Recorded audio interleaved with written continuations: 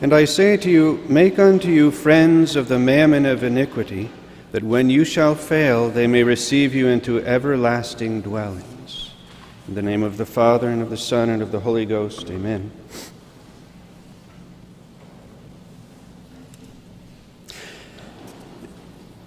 As I began preparing this sermon a couple of days ago, I thought I would just Google the word steward. And you'd be surprised what you come up with, some of it quite interesting and others almost comical. But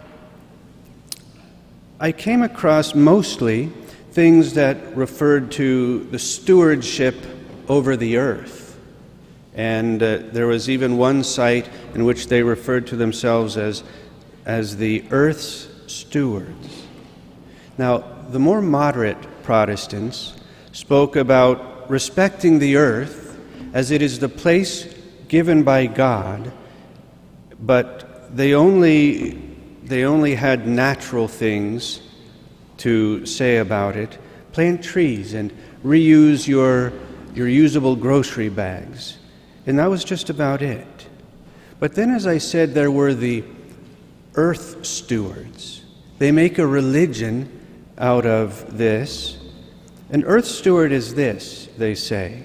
It is any human being who has vowed to himself that they are willing to take responsibility for caring for the earth and all life.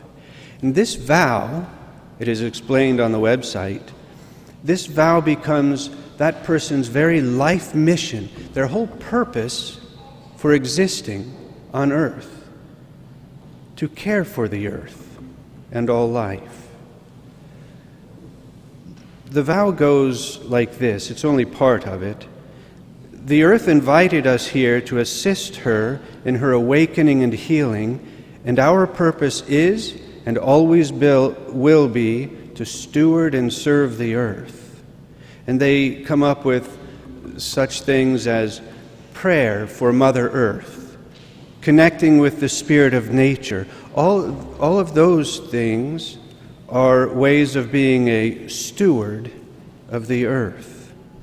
Why, have you paid much attention, though? Even the modernists are bent on this form of stewardship. Protecting the Gospels? Teaching the faith? Nah, that's for the birds, they would say. But earth stewardship, that sounds nice. You know what Chesterton said? He said, when people stop believing in God, they don't believe in nothing, they believe in everything. So the Catholic God that Bergoglio does not believe in anymore, well, he's destroyed the faith in the true God for many people, and now you see just what they will believe. The Novus Ordo is the one world church, but it is always in hand, if you pay close attention, always hand in hand with what the one world government is doing. Have you noticed that especially over the last couple of years? The mask mandates and the forcing of the closing of churches, well, the Novus Ordo went right along without a question. It was quite all right with them. Then, even regarding the climate change, you'll hear the Novus Ordo clergy, Francis himself, saying, reduce your carbon footprints. And he wrote a whole encyclical about climate change. And he brought back meatless Fridays, not in order to honor the passion of our Lord on that day, but simply to help the climate, to help Mother Earth. Grow a plant, maybe even drive less, he says. And he's known to have had the first Pope-mobile that does not use gasoline. All these things that the Novus Ordo religion has been really pushing lately is hand in hand with everything the governments are pushing. And it's all of it in keeping with communism. This is how they will get you to give up your trucks and everything that you own to protect the climate. Is this what today's gospel on stewardship, though, is all about? Certainly not. But the world will try to indoctrinate you and your children, and to some degree they have been successful. They will indoctrinate you to believe that this is the one thing necessary, and that to be a good steward, you must give up all of your rights for the sake of the earth. But it is communism which is underneath it all. But the gospel, let's return to that. If we take the time to learn about them, they are most interesting and actually very practical. You're able to put them into practice in everyday life. Concerning today's gospel, have you ever wondered why our Lord, who is infinitely just and fair in all of his dealings with men, praises, or seems to praise, the unjust actions of the steward? Could that be hypocrisy?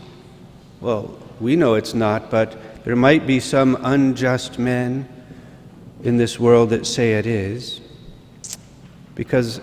But in the days of our Lord, we must remember this.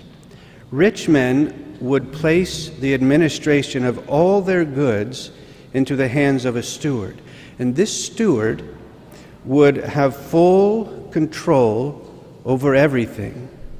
Oh, the goods did not belong to him, but he was given the power and the authority to do with those goods as he saw fit, investing them where he thought best and what not.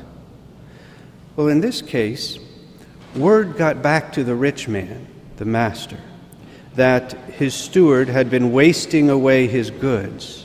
So he called the steward in and asked him to give an account for all of his dealings.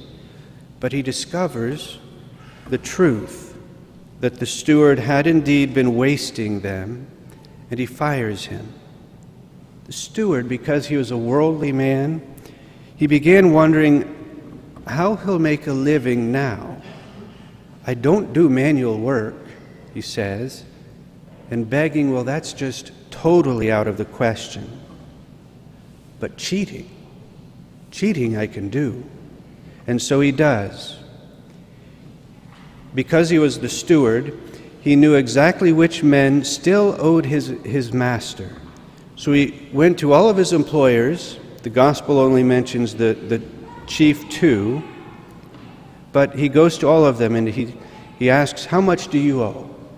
And he tells them to change their bills and to deduct a large sum of money from them. A pretty good deal for the debtors. The steward does this so that he might find favor with them, so that when he has nowhere to go, no means of supporting himself, he can turn to the men that he once helped out of debt. So it wasn't the unjust action that our Lord praised, it was this, the clever foresight in planning for the future. Our Lord goes on to lament in this gospel that worldly men are more active in planning for their earthly future, even to the point of deception, than Christians are in planning for their eternal life. The rich man in today's gospel is God. The steward is each one of us. God, who owns all these goods, gives man many things, temporal things such as health and wealth, spiritual things such as actual graces, the sacraments and the light of faith. And he gives to parents, children. He gives all of these things to us to be employed not for our own pleasure, but they are to be used in accord with God's will, because remember, He is always the true owner of everything we possess. We are to give them back on Reckoning Day.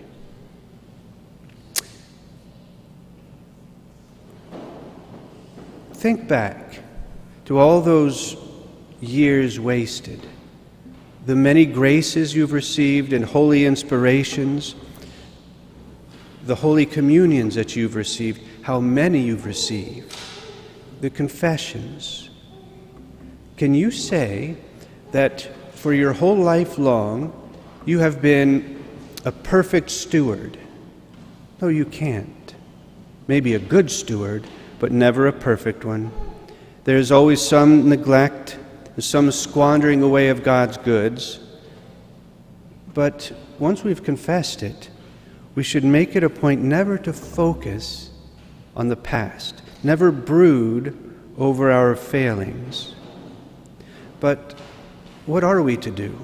St. Augustine says that concerning this gospel, God admonishes us to use our earthly goods to make friends for ourselves among the poor. Then they in turn, becoming the friends of their benefactors, will be the cause of their admission into heaven. In other words, here's what our Lord means by this gospel. We can pay our debts to God by charity towards our neighbor, for charity covers a multitude of sins. Any act of charity, however small, insignificant, the giving of a glass of water to another for the love of God, can help to pay your debts. See what a simple gospel it is today, how practical it really is. Now, what we should do is today and every day go out as children of light and begin paying your debts to God by your charitable actions. May God bless you. In the name of the Father, of the Son, and of the Holy Ghost. Amen.